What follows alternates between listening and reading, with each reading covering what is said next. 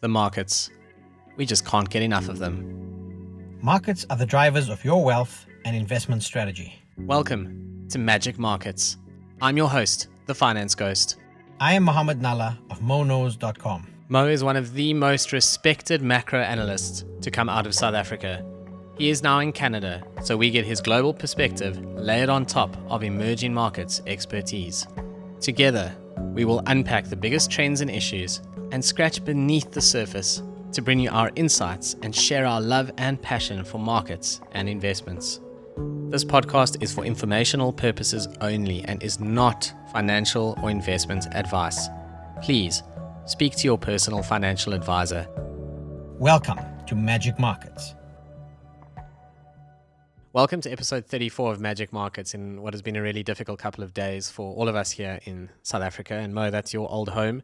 You may be sitting in Canada, but I know that a big part of your heart is still here. And I'm sure it's been difficult to watch what's going on here from Canada. In some ways, I've been really lucky in Cape Town, haven't been directly affected, also just watching on the news. So I guess the two of us have really just been watching what's going on in the news and some horror. And I made a couple of Lord of the Rings references to people in the last couple of days, being the dork that I can be at times, specifically around people may remember the scene where all the tree ents are having a very long conversation about what to do, and the hobbits are going slightly mad because they're doing nothing at all. And that's what I was reminded of with government over the past day and a half. And until they actually saw the destruction themselves, it felt like not much was happening. But anyway, I come to you from Mordor. Mo, how's life up in beautiful Canada, Rivendell? You know, we'll kill the Lord of the Rings references there, but it's probably a bit nicer than it is down here.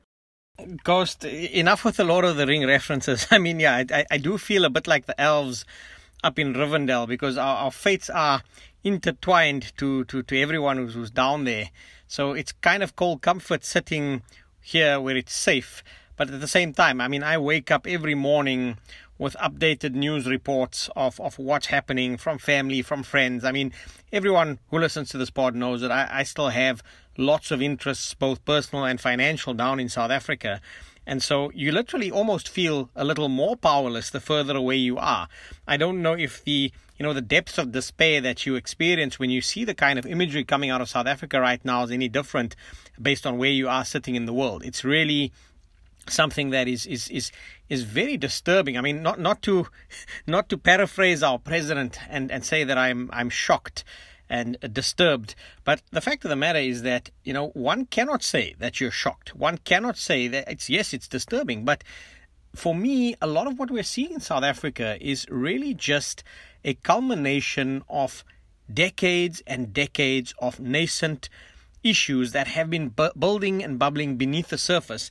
And that's what we do here on Magic Markets. Let's scratch beneath the surface. Let's unpack that. And let's say what it really means for South Africans and, again, for investors around the world. Yeah, exactly. And the idea on the show tonight is definitely not to have a political discussion, because we don't do that on Magic Markets. We're going to rather talk about, from an economic, investment, deal-making perspective, what does stuff like this mean for South Africa, for its prospects, for its economic health, for a recovery going forward out of COVID, which has been, the most terrible economic event of our lifetimes. And as is so often the case, it takes some kind of catalyst for something to erupt. And in this case, it's been COVID, it's been economic hardship. Yes, Zuma going to jail may have sparked this thing, but we all know that a very large proportion of those involved actually give rocks about Jacob Zuma, and most of them are desperate and opportunistic and looting accordingly. And unfortunately, when you've come off 18 months of lockdown and people are not allowed to work and everything else that goes with it, these are the joys of our country at the moment, unfortunately. But Mo, what I'd like to ask you is, I mean, you are sitting there in Canada. I would love to know to what extent the global media have started to pick up on this. And we're recording this on the Tuesday night, so it's important to give people that context. The situation may change in the next day or two. But what have you seen or heard internationally? Are people talking about this yet or not really? So it tends to come through a lot slower. Remember, South Africa is not high on everyone's agenda. In a world where life's going back to normal, we're defeating a pandemic, there's Wimbledon, there's the Euro Cup, there's all of this stuff happening, and the world's not an unhappy place, which is why I sit here and I look at this massive divergence, because, I was looking outside of my window, I'm looking at some of my neighbors, and I said to my wife, they wake up to these blissful lives where they're not inundated with bad news and tough imagery coming at you from South Africa, from your home country. You wake up and life here in the rest of the world is kind of improving. Things are actually looking up. Things are not that bad. So you definitely see that. I think, early stages, we did not see much happening in the news reports. And the same applies to the COVID pandemic down there. I mean, I tweeted out about how bad COVID is down in South Africa, how the Delta variant is really wreaking a lot of havoc. And that did not, until very recently, make international headlines. So that's a product of two things. It's a product of the fact that South Africa is not high on anyone's agenda. But I must say, the recent turmoil in South Africa definitely got to the mainstream news cycle a lot faster. And maybe it's seen with a pinch of salt. Again, remember, like I say, South Africa is not all that relevant in everyone's frame of mind and context up here. It's very hard for them to contextualize what a failing and a collapsing South African state may mean for someone here in North America, for example. It's actually good news in some ways, because in this case, publicity is bad publicity. I mean, I was surprised our 10-year bond yield only went up a little bit over the last couple of days. It didn't exactly blow out, and that's something that I was watching. The rand as well, it kind of got a bit worse, but it didn't exactly blow up either, despite what's going on the ground. So the market was almost a little bit slow to react. I mean, the Aussie was up. I think it's net up over the past couple of days, but a big part of that is a little bit of rand weakness and a lot of offshore earnings on the JSE. So if anyone was wondering how on earth the local market can be up when the country is on fire, it's because a lot of the companies on the JSE are ultimately invested offshore. I mean, Naspers Processes Exhibit A, all of that value is sitting in Tencent, which is very far away from where we currently are. Although goodness knows Chinese tech has all of its own problems, like we spoke about last week. And, I think what's more important is to understand what it does to the real economy and how people think about investing in fixed assets and opening a warehouse or opening a factory or creating jobs. I mean, that's the biggest problem here, isn't it? Yeah, in fact, I want to throw back a little bit, Ghost. I mean, when I was still down working at an investment bank in South Africa many, many moons ago, there were those horrible xenophobic attacks, which South Africans tend to remember and forget. But around that time, we were fielding calls from international investors in London and New York saying, are you guys okay? We've seen imagery on international media of people being, necklaced, burnt alive. I mean, that's really vivid imagery. And I remember the response back then was I was walking around Sandton at the time. And the response is, yeah, we're fine, everything's kind of running okay. Capital markets, financial markets running okay. For me, what's different this time around is how widespread the damage appears to be. The other thing I'd like to almost highlight, and it will tie into your question, because I think that's where we need to go, is that South Africans tend to have fairly short memories. The same applies, remember, when you're looking at investment, you've got to break this down into the hot money, the portfolio flows that can kind of come in and out. That's buying your government bonds, it's buying your equities. But remember, that's a push of a button. You can liquidate a position and you can get your money out. Similarly, even if you hold those assets, if you don't like what's happening in the very short term, you can kind of hedge yourself using the FX, using the currency. We've spoken about some of those dynamics on the show before. When you're looking at real, on-the-ground, direct investment, the kind of investment that builds an economy, that builds economic capacity, that's the one that's slow-moving. That's the one that's a lot more sensitive to longer-term cycles. So let's break that down. When I say South Africans have short memories, so do investors in the hot money sector of the markets. And they tend to look at these ups and downs. And yes, South Africa's been in tough positions before, then it improves. And when it improves, everyone's, rah-rah. Think of the narrative on this very show. I think we spoke about it as well just 2 months ago, where the rand was stronger. South Africa's running these large current account surpluses. Everyone is positive. And if you're out there and you're the gloomy guy on the bench and you're saying, guys, look at the longer term trends, which I sometimes tend to do, people don't like you. They're saying, you're spoiling on the party. You can't see, you're this Afro pessimist. I'm saying, no, I'm a realist. I like to dissect this into what's the shorter term cycles doing, what's it telling us, and you ride those tactically. That's great. But what's the longer term cycles? And those, unfortunately, have been disturbing for quite some time. Around 3 years ago, very well-respected political analyst in South Africa was having a chat to me and basically looked at a whole bunch of social and societal metrics. And he had said to me, this is irreversible. We might change the pace and the slope of deterioration, but with unemployment as high as it is now, with the erosion of institutions, it's irreversible. I remember, in fact, almost 10 years ago, there was Moletsi Mbeki, who the former President Thabo Mbeki's brother, who was a political analyst, did some work for us at the bank I was at the time, and he had said that by 2020, South Africa will have its Arab Spring moment. This was around the time of the Arab Spring in around 2012. And I remember back then thinking, this is hyperbole. It's out there. Yes, we have our pressures. But unfortunately, when you look at that longer term cycle, it has been a deteriorating trend for a long period of time. And that's what informs long-term investment cycles, foreign direct investment, and forget foreign direct investment. It informs the investment cycle of the holders of capital with capital that's already in South Africa. Yeah, exactly right. And most fixed assets have a long-term period that needs to be applied to them. I mean, my views on property on a good day. The buy toilet just got even more toilety as a result of this, because I just think that people are going to be even less keen to spend money on property. I was reading Tongaat's results earlier, and a big part of their debt restructuring is that they need to sell off enormous tracts of land, wait for it, in Natal in order to pay off the banks, which is not exactly prime real estate right now. But again, something I learned in corporate finance, people always said to me, nothing is ever as good or as bad as it seems. And there's some truth in that. And I think a lot of the short-term cycles reflect that. But to your point, the trend is something that is really important to look at. And you can see it in numbers like unemployment.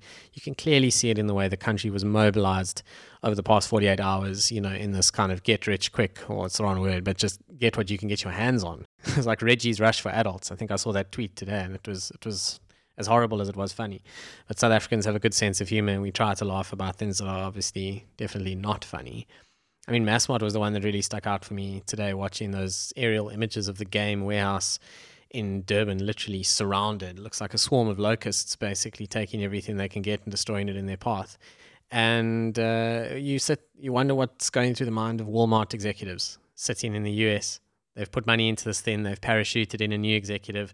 Do they keep supporting it? At some point, do they laugh it off? Do they analyze the returns and say, wow, this is just way too much hard work for what we're actually getting out of this place? Who knows? Massmart employs 45,000 people. 45,000 people are not about to lose their jobs. Even if Walmart decided to exit, they would sell off the good assets like Macro and Builders Warehouse. They're not going to go to zero. Some of it might. But the reality is that we have this growing population, we have a shrinking number of jobs, we have growing unemployment, and it just creates this ongoing issue at the worst imaginable time, because coming out of COVID, what we desperately needed was private investment. Everyone was very excited about the announcement that companies can now do their own power projects. Eskom's problems feel like last year's news. It's just so sad to see how sentiment was starting to get better, and now it's gone sour in a big way. And there will be some panic behavior. There will be people who just say, that's it, I'm packing for Perth, and off they go, and they'll sell everything, and out they will go. That's always the case. And there will be those who view this as an opportunity to make cheeky offers on their houses and pick up more property and buy their businesses. That is the nature of the markets. That is the nature of capitalism. But unfortunately, the trend is what it is. And let's not forget, South Africa is a junk status country. How do we get out of junk status? Well, we don't do it by burning 2 provinces down. Clearly, that doesn't work. My main concern is, obviously there's loss of life. There's this entire lack of social cohesion. I wrote a piece, I remember it was back in 2014, around structural reforms in South Africa, what South Africa needs to do to get stuff right. And one of the key components of that is it sounds like a soft and fluffy, but it's not. Social cohesion is so important because South Africa, from time to time, really appears to be a country that is at war with itself. Any wound that is inflicted on South Africa, whether that is looting a warehouse or whether that is any act of violence against any particular South African, regardless of race or creed or religion, that is an injury on oneself, because as South Africans, you're all in it together. We're all in it together. I say that, I'm sitting here in Canada. I'm still South African, at heart, in mind, in spirit. And so we're all in it together.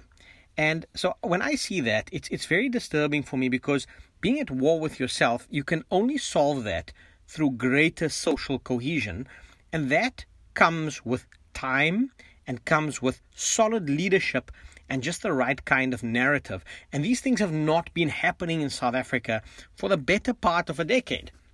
I think it's too simplistic to blame it on a particular administration. I think it's too simplistic to say, this is caused by a particular individual. I do think that it's the proverbial straw that breaks the camel's back, but it goes to your whole theory of Minsky's instability. And for those that aren't familiar with it, it's a very common kind of thinking in terms of financial markets is the longer you have stability, the greater the disconnect comes in terms of when the instability comes about. It's akin to you continue piling a single grain of sand onto a heap and eventually the entire heap collapses. So South Africa has long been highlighted as a country where it almost defies logic. With unemployment as high as it is, 40% on official unemployment, youth unemployment at 60% and above. Those are unsustainable, untenable social dynamics that have been building for a long time. They are the product of failures, not just by government, but, in some instances, civil society, in some instances, the private sector. There's enough blame to go around, and this is not a blame game. What I do want to highlight, though, is that emerging markets go through this, focusing on, we know the long-term trend is negative. And that's where you get into the discussions around structural reforms, and there are lots of academic papers and lots of ink has been spilt on that.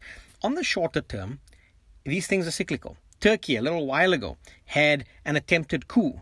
I had friends who were in Istanbul when that happened, and, there were fighter jets going overhead and explosions, and it's very traumatic. And what happened is that they had a whole bunch of expats leave the country, they had some investment leave, and then eventually that short-term cycle eases off, reverses, people forget, and they go back in again. So I believe on the short term, on the tactical, cyclical basis, that hopeful this too shall pass. Whether that is just another opportunity to reinstate the whole frog in the pot syndrome versus a true soul-searching and reflection amongst every single South African, but most specifically amongst leadership in terms of what do we really, really need to do to get this country back on track. No, let's flip it on its head, because I think everyone listening to this is aiming to provide for their families. I mean, that's our driving force for all of us, is how do I create a better life for the people in my household, and then how do I create a better life for society once the people in my household are looked after. I think everyone thinks that way. There's no point in pretending differently. So the beauty of the markets, and also its cruelty, and in some ways its inhumanity, is that money doesn't care. Money doesn't care about social problems. Money doesn't care about why these things are happening. Money just cares about what the result looks like and the maths. And in some ways that's terrible, and in some ways it's beautiful because it's simple. So reality is, when you are trading, you can make money out of these things. I mean, there were people who were short retailers today who made money. There were people who have been long, other areas of the market that have made money, although there's not too many of those in the last while, like obviously the rand hedges and that kind of thing. And it all comes down to how you position yourself. And at the end of the day, you've got two ways to make money as a person. You can either make money from an actual day-to-day income, and there you need to assess what your earning potential is in South Africa versus elsewhere in the world. And I've written about this. My most read article ever on my blog, thefinancecoach.com, was about immigrating. But it all comes down to, obviously, crime is the first test. If you feel safe, you can stay. If you don't feel safe, you must go. Simple. Like, do not even keep reading. That's it. Simple as that. That's part of why I moved to Cape Town, which thankfully has been spared these horrors. So that's kind of worked out so far, but definitely touch wood on that front. And after that, it comes down to proximity to family, which is a tough choice. You know better than anyone right now how hard that is. And it comes down to earning potential. And that's the assessment that South Africans need to make, is how much can you earn in South Africa versus the rest of the world, and then do smart things with that money. Invest it, create. You always talk about optionality when we talk outside of magic markets. Your advice to me is always create optionality in your life, which is fantastic advice because it's true. Money gives you options. Flexibility in your life gives you options. Flexibility in your asset base gives you options. And once you have those options, then you can be more mobile. And to your point, emerging markets go through cycles. And if something goes horrifically wrong, to the point that it looks as though we're going the route of a Zimbabwe or a Venezuela, then that becomes a tough decision. If something just looks bad, but it's not the end of the world, then you sleep better at night knowing you have options. And that's probably the right way to play it for all of us sitting in South Africa at the moment. Yeah, so, optionality, it's so important to understand because, like you say, money gives you options. But there are different kinds of optionality. I mean, education gives you options. Part of what you're seeing in South Africa is that there's a very large cohort of society in South Africa that does not have optionality. When you are on the brink of starvation, you don't have optionality. And I'm not saying that's behind all of the looting that's occurring. Yes, there's certainly opportunity or opportunism rather that's taking place down there, and rampant criminality. So there's a combination. I don't want to muddy the issues. Going back to optionality though, at the end of the day, is that optionality is important because when you have optionality, you're not forced to make knee-jerk reactions. It's part of the reason why I would always say to investors who would come on roadshows to South Africa, and I was hosting guys from your Nordic sovereign funds and the Middle East and Asia, and I would always struggle to understand why they had a slightly sunnier disposition on South Africa than I would have anticipated. And eventually I came to realize that it's very different just investing in a place like South Africa versus living in a place like South Africa. If you're just investing in a place like South Africa, whether that is $1 billion factory or whether that's $1 billion worth of South African government bonds or equities, it doesn't actually matter at the end of the day because, let's be frank, it's just money. It's not an existential threat. As soon as you are living in South Africa, and if that, or any emerging market, if there's an existential threat, whether that's crime or civil unrest or war, that changes your decision matrix quite fundamentally.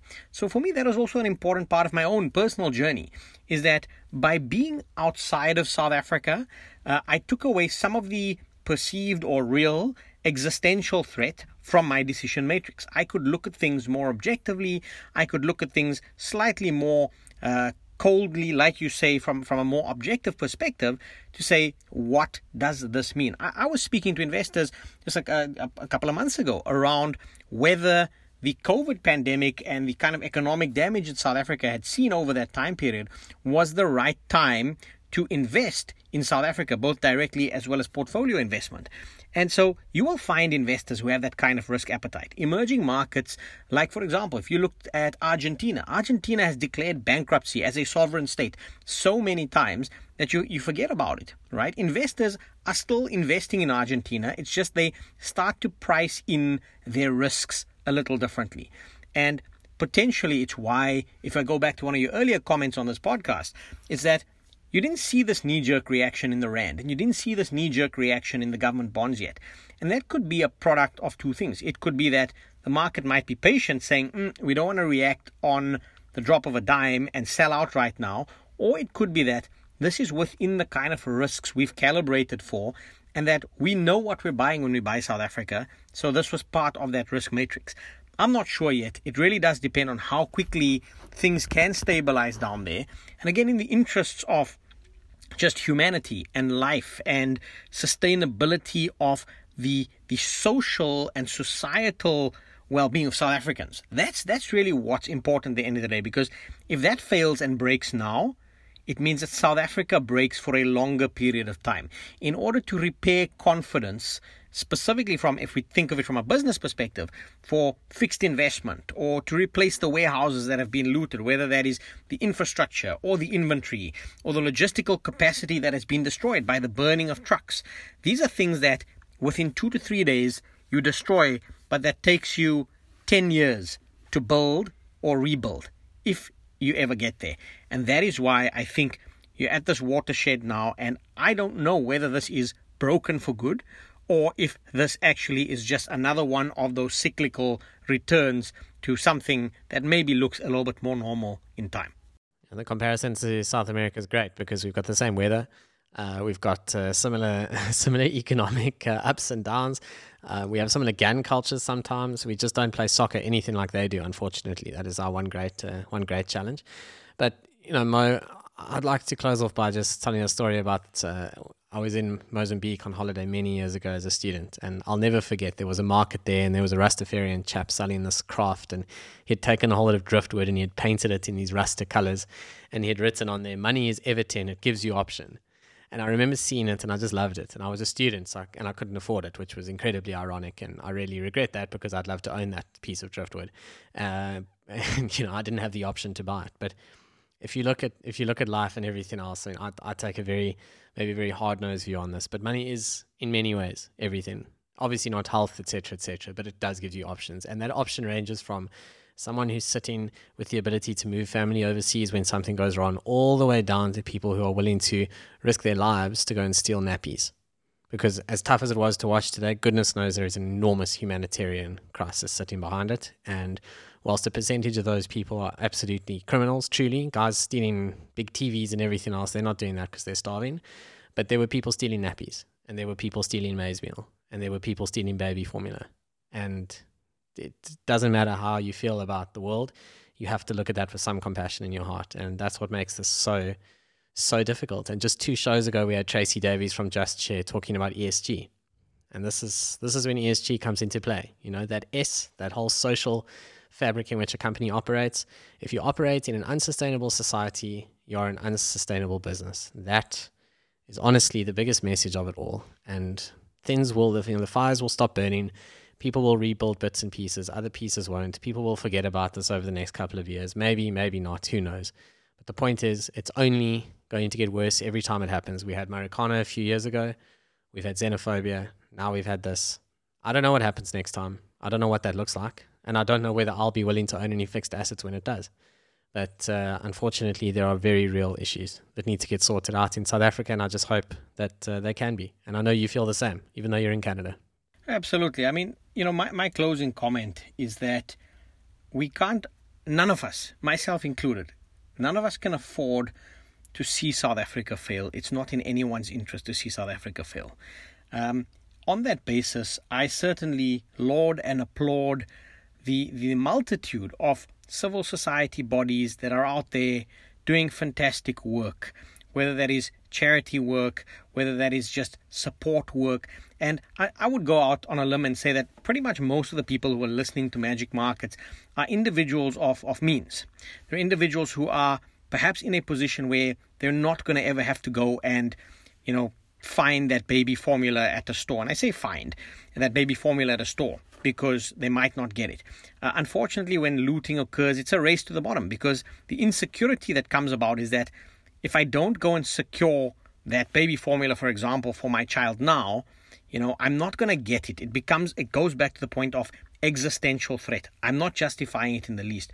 What I am saying is that it's a lot more complex and nuanced than people believe it to be, and that the solutions are also longer-term, longer-ranging solutions, but they're solutions that I think you do not get right without solid support from civil society in South Africa. South Africa needs to do some navel-gazing, some introspection, and rethink the roles of different societal partners. I want to end on the point of social cohesion. South Africa can no longer afford to be a country that is at war with itself. You cannot hate yourself. You cannot hate your brother. The whole analogy of cutting your nose to spite your face, that's what's going to end up happening if we continue to see people as the other. And I want to go out there on an appeal to say, guys, stay safe down there. I wake up every day with this pit in my stomach because family, friends, pretty much everything I grew up with is down there in South Africa. And it's as terrifying for me as it is for many of you. My heart goes out to you, and I wish you all of the strength. And let's hope that this is the opportunity to start rebuilding a South Africa that we can be proud of in the longer term. Yep, absolutely, Mo. Couldn't agree more. To our Magic Markets listeners, stay safe out there.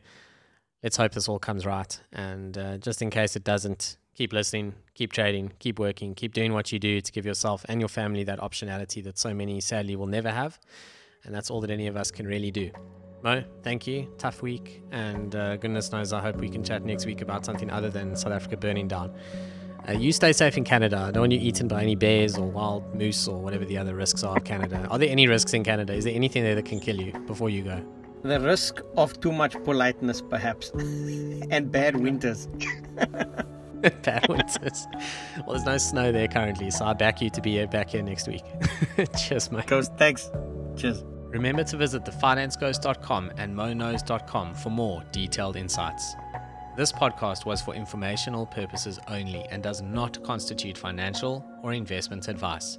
Please consult your personal financial advisor.